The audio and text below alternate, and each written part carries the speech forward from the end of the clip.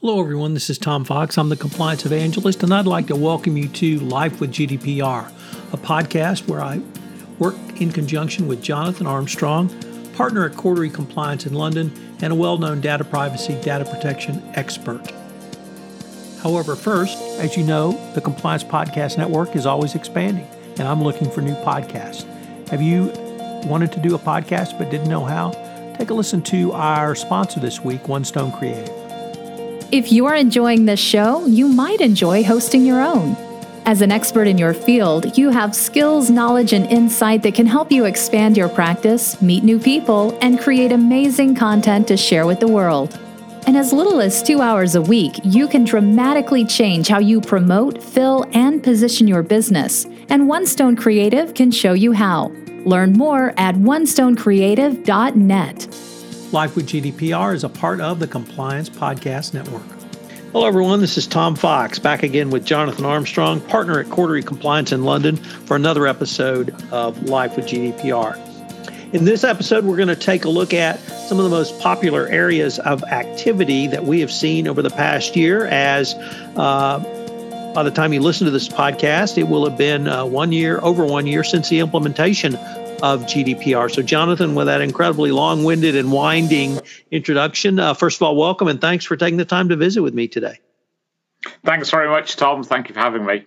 So, Jonathan, I wanted to ask you if we could maybe highlight some of the top developments that not just you, but really the entire Cordery team has seen over the past year, because one of the things that Cordery does, in addition to you being on this podcast, you guys have quite a social media outreach for your clients, customers, and really any others on the website. We're going to link to some of those resources, but you've been and the firm has been very active about discussing sort of where we are, what's happened, and where we may be going. So I guess if I could start with, if you could just name some of the popular areas of activity, and then we could take each one individually and drill down a little bit. Yeah, no, that's a good idea. Yeah, we've been trying to, obviously anybody can look at what's happening with GDPR, and we've done a podcast already looking at the numbers. But what we're more interested in is trying to draw trends. And to do that, we've had a look at quite a lot of the cases, what different regulators are up to. And we've also, through GDPR Navigator, tried to get information from clients of ours as to what they're seeing across their desk, and then also looking at our current portfolio. What are we dealing with? What sort of work are we doing? And we ended up thinking that really there are four main trends, I think, to GDPR activity in the first year. And they're security, the 6 principles, I'll explain what that is in a minute, data subject rights, and data protection impact assessments. So we could take each one in turn, shall we, Tom? Yeah, let's start with security. Yeah, so security is probably one of the most talked about aspects of GDPR. I think when we talked about GDPR pre-implementation, we were saying that maybe 70% of the cases would be around security. That's probably about correct. It's hard to get full metrics on some of the activity so far. Austria, for example, has been quite assiduous in bringing proceedings, and we know that some of them are security related, but we don't really know how many. We haven't seen many large cases on large data breaches, but that's probably because a large data breach takes quite a long time to investigate. A regulator really is going to have to say that the company did not take adequate technical and organizational measures, what we call TOMs, and there's often a dispute as to, the organization says we did all we could, particularly in an area like hacking, and then it's up to the regulator effectively to say whether they accept that as true or not. The added complication, of course, is that many of the large data breaches, Facebook being one, is an investigation that will involve multiple regulators under the IMI scheme. So one regulator will be appointed as the lead in the case of Facebook Ireland, but the other regulators will want to input in and be connected with that investigation. So as a result, the big investigation is going to take longer. They're more likely to be contested as well because the fines will be higher. And there'll be this technical argument as to whether the measures taken, those TOMs, were adequate or not. But having said that, we have seen quite a lot of activity at a lower level in security breach cases. In the Netherlands, for example, the AP, the Dutch Information Authority, has taken action against 298 organizations who reported a data breach. And probably the most widely reported case in this area was from Portugal. It was one of the first GDPR cases. It was a fine of 400,000 euros for Centro Hospitalar Barreiro Montega, and they'd breached the security provisions of GDPR along with a couple of others. And one of the disturbing headlines there was that the Data Protection Authority's findings included the fact that there were 985 users of the hospital's IT system recorded as doctor. So they had the profile on the IT system as a doctor, but they only employed 296 doctors. So they managed to have, 3 times that number have access than actually physically existed. So that was, I guess, a more obvious case and easier to bring a quick prosecution. But we are promised some significant fines for security breaches just around the corner. Security, definitely an area of activity, and definitely, as we said in our last podcast on the metrics, an area where there's lots of reporting and lots of investigations currently. So next up, Jonathan, what about the cases involving the 6 principles of GDPR? What have you and the Quartery team seen around that issue? Yeah, so the 6 principles are really these guidelines that tell you how you have to hold data. Security is also relevant to the 6 principles as well, because that's the 6th principle of the 6. But the one we're seeing the most activity around, I think, is around transparency. So there's an obligation in GDPR to handle data lawfully, fairly, and transparently. And just as security was an obligation in the old legislation, so transparency was as well. And we've seen quite a lot of cases concentrating on the transparency principle, some of which we've chatted about before on these podcasts. The French DPA's findings against Google were the most significant. You'll recall a fine of 50 million euros, which is being appealed, but at the moment is the highest fine. And we've talked about that on our podcasts before. We've also talked about the recent HMRC stop processing notice from the UK Information Commissioner, which in some respects is more damaging than a fine, because the HMRC were ordered to destroy 5 million records that they had obtained without being transparent about what was being done with that data. And then we've also seen a lower fine in the Bounty case, which again we've talked about, a UK case. A lot of the cases around transparency seem to be involve closed-circuit TV. So organizations that are running surveillance cameras, CCTV cameras, whether capturing people on the street or whether capturing employees, and not being transparent about whether they're using CCTV at all, how long they're keeping the images for, what they're doing with the images, etc., etc. So we know that some of the Austrian cases, for example, involve that. So transparency, I think, is the cornerstone of GDPR in many respects. You have to be clear what you're doing with data. And there was all this debate about whether consent was needed or whether legitimate interests would be good enough? How do you legitimize the handling of data? And in some respects, that's almost an academic debate, because you can't rely on either unless you're open and upfront with people about what you're doing with their data. So that's why the 6 principles are very important, and transparency is probably the one that is being used the most.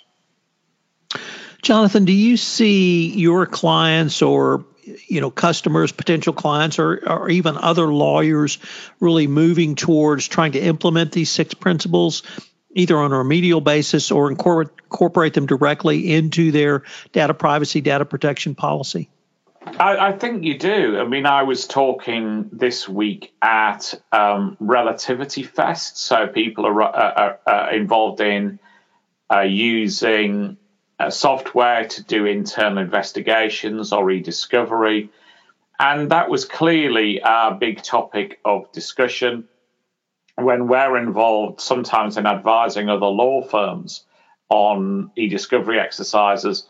We're repeating again the fact that the 6 principles are highly relevant. We, normally have a simplified copy of the 6 principles that we're advising people to stick near their workstation, because they're good, sensible guidelines, and they also help you with other aspects of GDPR compliance. If you haven't got more data than you need, then responding to a data subject request is easier. If you haven't got more data than you need, then you're less likely to have big issues with a security breach. So sometimes if you use the 6 principles as the foundations of what you do with data, you can minimize other aspects of GDPR as well. Jonathan, the issue of data subject rights is one that has not gained a lot of traction with U.S. corporations. However, this seems to me to be one of the key elements of GDPR. What have you and your team seen around data subject rights, data subject requests, and how companies are responding to these? Yeah, I think in terms of our practice, this is possibly the area of greatest pain at the moment. And I think it's interesting. Certainly when GDPR came in, security breach was the thing we were probably dealing with most. And they tend, we're still dealing with security breach cases. They tend to be impactful, and they require a lot of people to get together and make a concerted effort over a short period of time because of the 72 hours reporting obligation. But in some respects now, data subject right requests have taken over as the biggest area of pain. Now, the biggest volume we're seeing is still subject access requests. So that's, a request to an organization, please tell me the data you have on me. The trickiest ones we are handling are from recently departed or departing employees who are trying to leave with cash. We don't have an employment at will situation in Europe like you do in the US, so people can claim for unfair dismissal or unfair dismissal. There are various other claims if they say they've been discriminated against, and people are trying to use subject access requests almost as pre-action discovery to see if they can stack up cases like that. If they can maybe take the documentation along to a lawyer and try and run a case on a contingency fee basis because they've got evidence that they've got something to fight. And we're also seeing aggrieved consumers and ex-employees serving subject access requests because they know it will cause the entity pain. They know that it will take somewhere between probably 150 and 300 hours to compile the response to the request, to redact the relevant data, to make sure it's done appropriately. And they know that that's a way of getting people to, feel the hurt that they're feeling. So you're almost seeing, revenge attacks, the use of subject access requests as revenge attacks. We are seeing some right to be forgotten requests. They're by far lower in volume. And I'd say SARs have probably picked up in volume, I think, and in complexity, probably in my mind, only in the last 3 months or so. There have been a number of advertising campaigns in the UK, in Ireland. There's been an advertising campaign on the side of buses. And I think also what we call the jungle telegraph has been working a bit as well, in that I think we've had, employee A leaves, causes pain to the employer. Employee B then leaves. They say, oh, you can cause pain to them like I did. And so this word of mouth is meaning that people are using SARs more. We've also seen it used as a form of protest. In the Irish abortion debate, for example, one side tried to tie the other's resources up by lodging a lot of SARs just to cause them pain and make them transfer resources to dealing with requests rather than the more public sided face of what this group was trying to do. Jonathan, in terms of the next category of DPIAs, are you seeing companies really utilizing this tool as a key component of their compliance programs? So, for instance, in other areas of compliance, a risk assessment, if not forming the backbone of your compliance program, certainly informs your compliance program. Do you see companies fulfilling this statutory requirement and or taking the information and really utilizing it to help build out their complete program? I think the good are embracing DPIAs and also their little cousin LIAs, legitimate interest assessments. So basically, if you're doing something new with data, then you ought to do a data protection impact assessment. Do it as early as you can. Like you say, with risk assessments in other areas of compliance, it might help you decide whether to do the thing or not do the thing. And if you're going to do the thing, what the risks are likely to be and what the mitigations are that you need in place. And oftentimes, if you do the DPIA early enough, the remediation doesn't cost you anything. So let's say, for example, I'm going to outsource my whistleblower helpline. I do a DPIA very early on. It identifies for me the remedial steps I'll need to take.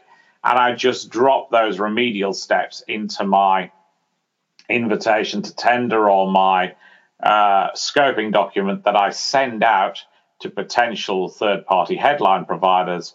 And I say, by the way, my assessment is that to mitigate the potential privacy side effects of this new helpline, we'll need to do the following 5 things. Any successful vendor who bids for this contract is going to need to do this as part of the contract price. So if we get ahead of it and do proper planning, we can get good compliance for little or no money. If we try and do it after the event and retrofit compliance, then that's likely to be challenging, more time consuming, more expensive. And additionally, of course, almost always when something happens, whether it's a data breach, whether it's a complaint from a former employee, the regulator is asking to see your data protection impact assessment. So even if it's not mandatory, in many cases, our clients or the good clients are still doing that because they know that once you get good at a DPIA, it may only take you a couple of hours work, and the consequences of that are significant if you don't do it. Jonathan, maybe with a few concluding remarks, you might be able to tie these together or some of your other observations for this past year of GDPR. But I wanted to ask a couple of other questions. Number one, you've been in data privacy, data protection for quite some time as a professional in your career as a lawyer in England. Solicitor, I should probably say more accurately. And I know one of the things that concerned you prior to the implementation of the act was bad advice and or bad legal advice that might be floating around out there.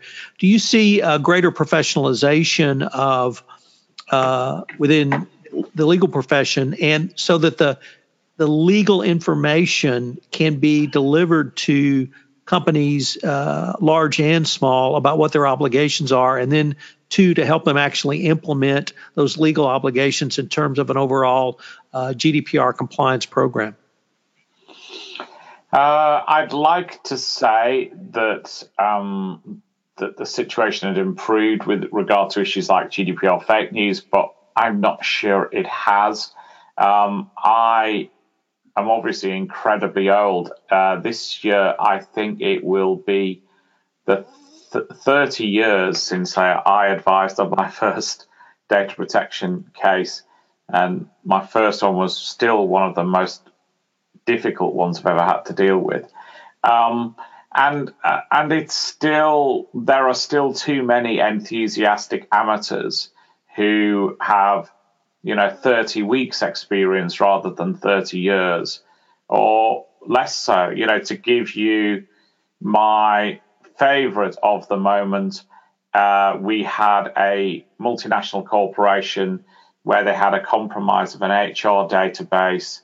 The people running the HR database were based in the US. The people who discovered the issue were in the EU. They knew they had an obligation to tell regulators. They couldn't get any information of colleagues in the US. Colleagues in the US, it happened to be Thanksgiving weekend. When colleagues in the US replied, the 72 hours had passed. Colleagues in the EU are pretty mad at them and say, why didn't you respond to emails, texts, phone calls? They said, we checked through with our local counsel over here in the US, who said there was a specific exemption that GDPR didn't apply, the time limits didn't apply over Thanksgiving weekend. Now, that's just beyond crazy. There's no way on this earth that the European Commission, the European authorities, would ever exclude Thanksgiving for 72 hours when, Christmas, New Year, Easter, holidays that are celebrated in the EU don't get that protection. Why would a holiday that isn't even celebrated in the EU get special protection? So some of the advice is beyond crazy. We're starting to see a number of people ask us about litigating with their lawyers who've given them bad advice in the past. Some of them are pretty horrible. In one case, a database of, I think, 27,000 individuals that it had taken the business years to build up was destroyed on the advice of lawyers. And some of this advice is just plain negligent. So I'm sorry if that was a bit ranty, Tom, but I'm afraid I have seen an absolute mixed quality of advice. And of course, people with very few qualifications, not legal qualifications, feeling somehow qualified to give advice and practicing, without insurance and without knowledge. It is a sad state of affairs. Well, so far the State Bar of Texas has not said that because I can spell GDPR, that's enough. So, perhaps the professionalization will certainly move forward. If I could turn to the companies, the clients, the customers, do you see an increased not only awareness, but actually moving to fulfill the requirements of the law as well in terms of just, putting together compliance programs and doing the right thing going forward? I think it's mixed. I think a lot of people have slowed their projects down a little in the last year. They had a frantic period at the beginning of 2018. They took a break in June 2019 in sometimes because the project team was under stress. And some of them have picked those projects up again too slowly. What tends to happen, or what we tend to see all too frequently, is they've worked pretty hard up until May 2018. They were, let's say, 70% complete in their GDPR project. They then decided to have a small break. Business got in the way and they didn't return to their work plan. They then have a security breach, which oftentimes would have been fixed had they done the remaining 30% of the work. And then they have to work like crazy again to make sure that they've completed the rest of the plan, because they've had to report the breach to the regulator, and they want to tell them that, training is now complete, or the DPIAs are now in place, or their Article 30 record is now done, or whatever bit it is that they missed last time around. So I think it's a useful opportunity 1 year in for organizations to just look, to dig out their original GDPR plan, check that everything's working, see the bits they've still got to pick up, and then maybe refocus. I would say this, wouldn't I? Maybe speak to somebody who knows what they're talking about and says, this is a priority, this isn't a priority. Make 2018 the year that you get these three things done, and you'll improve your compliance going forward. In terms of the regulatory response, Jonathan, do you see regulators moving slowly, cautiously? Do you see them moving aggressively, or is it perhaps not so much a mixed bag, but really almost a country by country or regulator by regulator analysis? I think it's more of the latter. I think it's clear that some regulators care more about some stuff than others. And again, that was relatively predictable, because that's the situation under the old regime as well.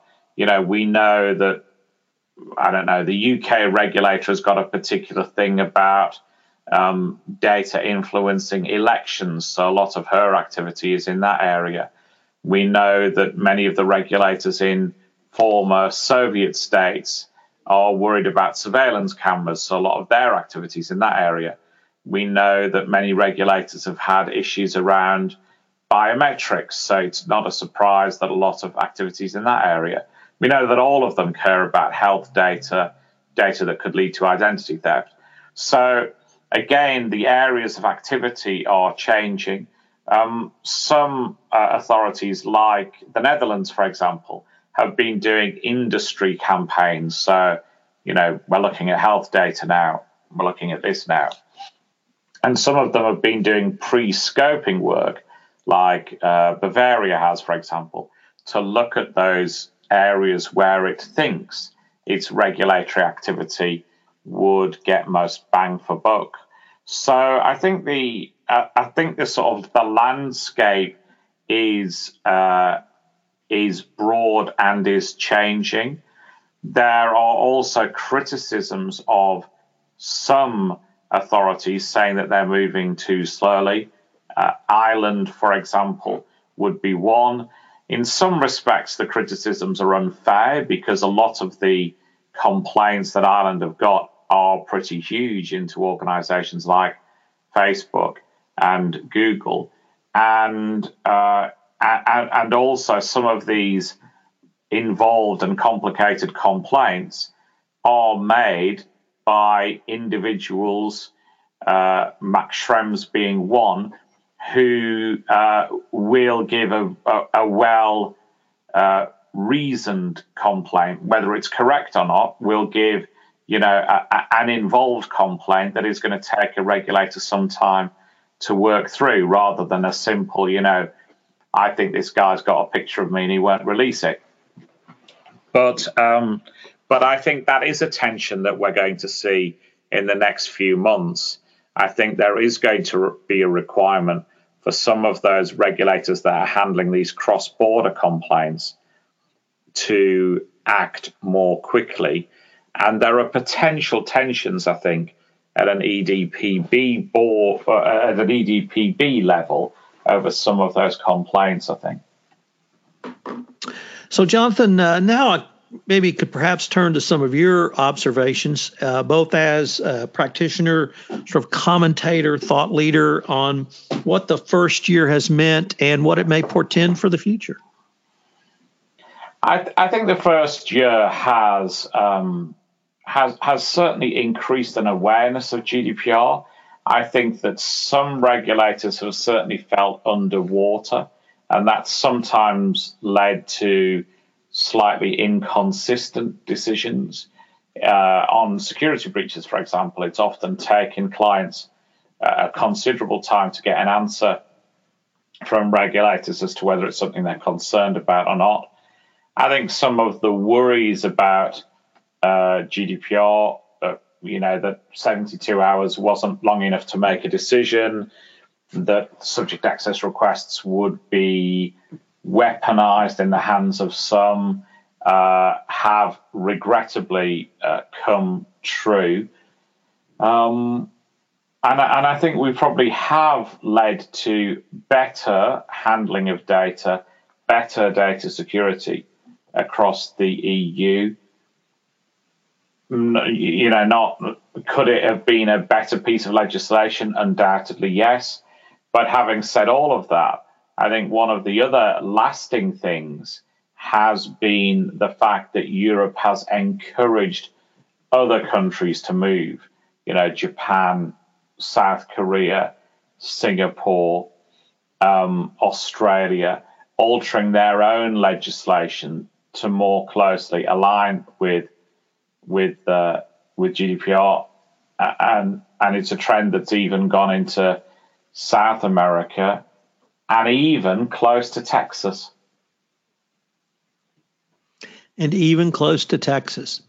Well, Jonathan, this has been a fascinating exploration of some of the key topics, at least as identified by yourself in Cordery Compliance. I look forward to perhaps catching up on some cases or other developments in our next episode. My pleasure. Speak soon. Hello, everyone. This is Tom Fox again. I hope you've enjoyed this special two-part series I put on with Jonathan Armstrong, where we took a look at the first year of GDPR enforcement. In the last episode, we looked at the numbers. Today, we looked at some of the substantive issues. If you have any questions about GDPR enforcement, data privacy, or data protection, I would seriously urge you to contact Jonathan. He can be reached at jonathan.armstrong@corderycompliance.com. This is Tom Fox. Life with GDPR is a part of the Compliance Podcast Network and C-Suite Radio. Thank you for listening. This podcast is a part of the C-Suite Radio Network. For more top business podcasts, visit c-suiteradio.com.